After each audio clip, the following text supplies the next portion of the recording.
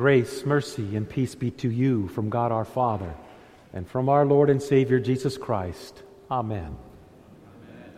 My dear brothers and sisters in Christ, the texts for this morning are from the epistle reading as well as the gospel reading, both by the Apostle St. John. You may be seated.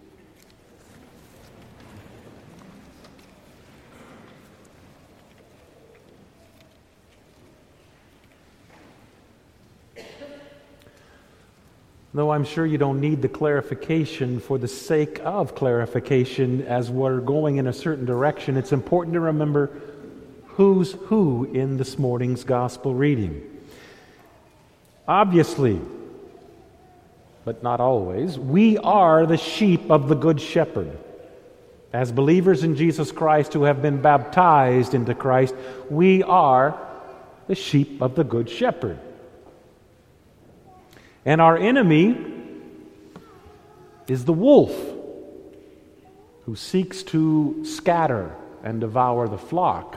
And the wolf is really nothing more than Satan, the devil. Now here's your problem and my problem in this reality in which you live out your faith and I live out my faith. It's the same. As the sheep of Jesus Christ, whether we wish to confess this or not, we are highly susceptible to the wolf's disguises. Now, unlike Little Red Riding Hood, who could see that, my, what big teeth you have, my, what big eyes you have, and so forth and so on, and could recognize the big bad wolf, Satan never wants to appear like the big bad wolf to you. Satan wants to appear to you like your brother, your compadre, your helpmate. Meaning he wants to appeal to you and what you sense and feel as God's child in this world, and then twist it backwards upon itself. So who's afraid of the big bad wolf? I am. And I hope you are too. Because what he has done in your life is exactly the same thing he's done in my life.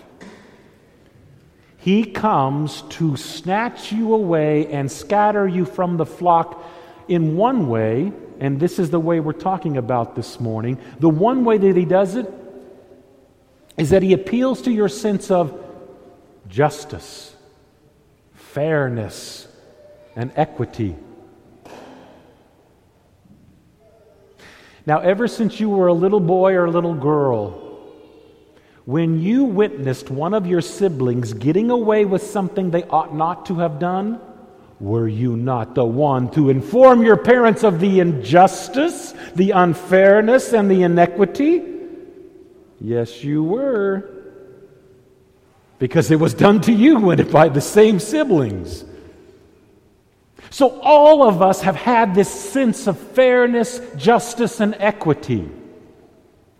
This is what the wolf, Satan, loves to appeal to. Why? If Christ is your good shepherd, and he is, he's the one that leads you. You don't lead him. He's the one that leads you down paths, and down paths you really don't want to go most of the time. Because he leads you down paths that pushes you, stretches you, and challenges you to endure injustice to your person, to endure inequality to your person, to endure unfairness to your person. And he's there to say, that's not fair, is it? That is Satan. He's saying this. Why would you want to follow a shepherd like that, who leads you to have situations that you're not appreciated or loved in return? But this implies something. This implies His will is over your will. And the moment you and I come to realize this is the moment you and I realize we have but one path down which to go. It is the path that leads to heaven, for there's no other name given among men by which we must be saved. We know that's the path that He's leading us down. Your and my problem is that along that path, as we're heading to heaven, He leads you to love people and to serve people that do not appreciate it and that cannot pay it back. Therein lies the flag that goes up from our heart, the flesh part of us, that says, unfair, not just, I'm not going to do it. How dare you ask me to do something that's outside of my realm of experience?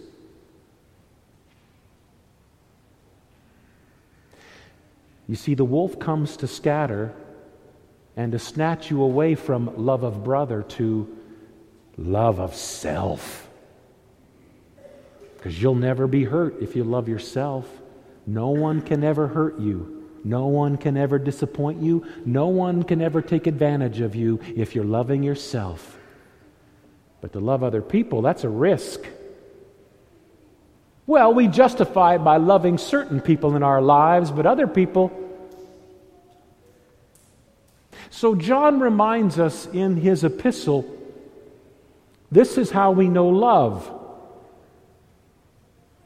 That He laid down His life for me. Was it fair for Him to lay down His life for you? Have you returned that love in fullness to Him? Then it's unfair. Have you responded so willingly each and every time? Then it's unjust love that He loved you. That's how we know unjust, unfair, selfless love is by knowing what it means for Him to lay down His life for you, His sheep.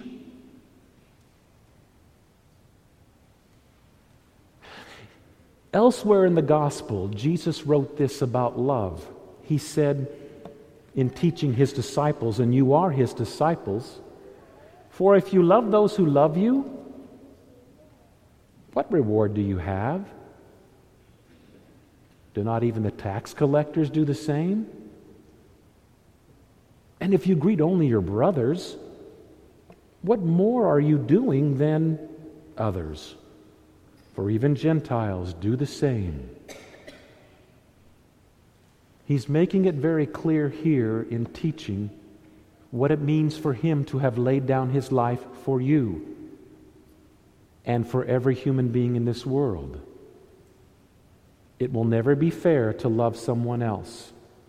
It will never be equal to love someone else. And it will never be just every time you love someone else. Because it wasn't for Him in loving the humanity of which we are a part. So isn't it interesting? In the midst of this Good Shepherd's statement from the Gospel of John, Jesus says, I know my sheep, and my sheep know me.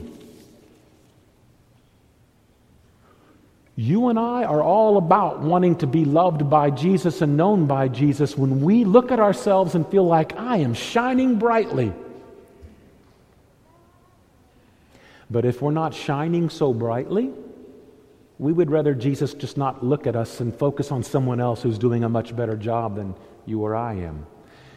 And I'm here to tell you that He knows you when you are not looking so shiny and bright. In fact, He's known you long before His brightness came to shine upon you and in you in your baptism. He knew you then. That's what it means to know love of the one who laid down His life for you.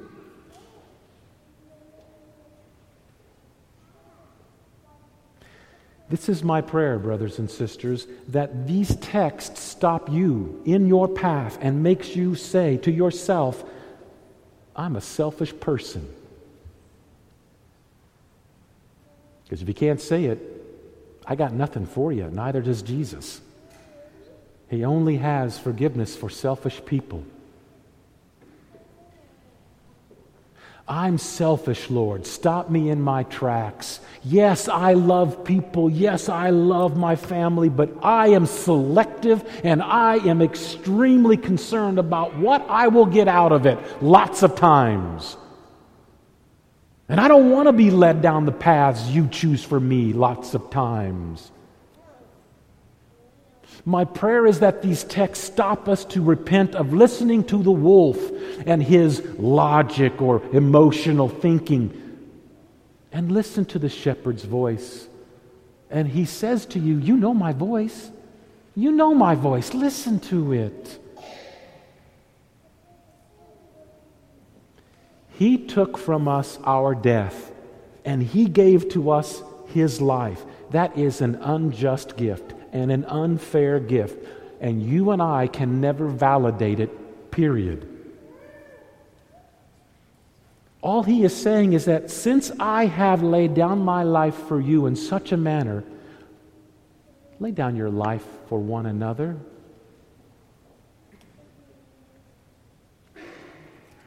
Jesus said, the Father loves me because I lay down my life for you. The Father loves me because I take up my life for you. It centers in Christ's love for you, shown in his death and resurrection. At the very end of the gospel reading, did you hear the statement? It says, this charge I receive from my Father.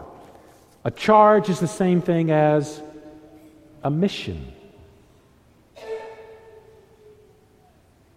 You've been given a mission. To believe upon the one whom he has sent, and, as John said, love one another.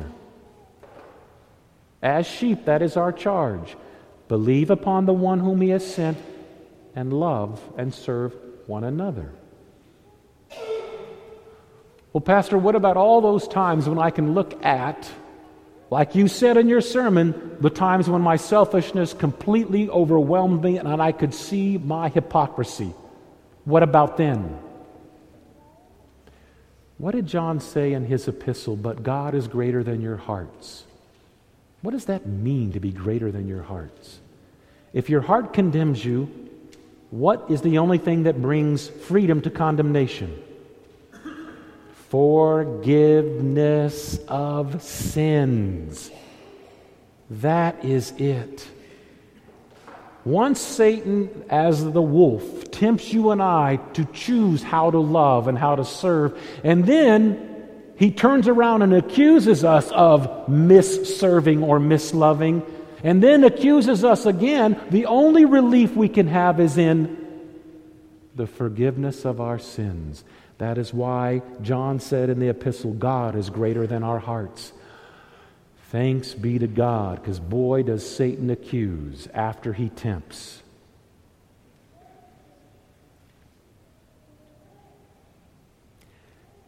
John said, whoever keeps his commandments, meaning believing in and relying upon his love and service to you, abides in him and he in you.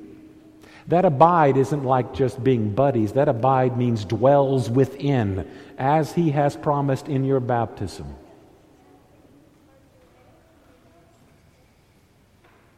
This is what we proclaim as Jesus taught to his disciples.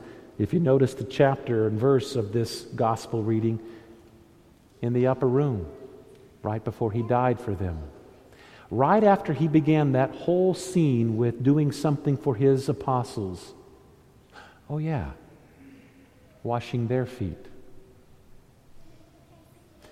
Christ is risen.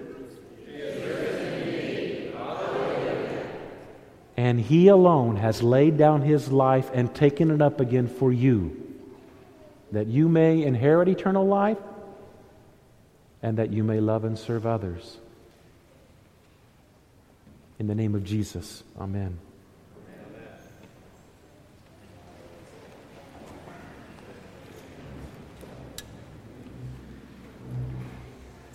The peace of God which passes all understanding, keep keep your hearts and minds on Christ Jesus to life eternal. Amen.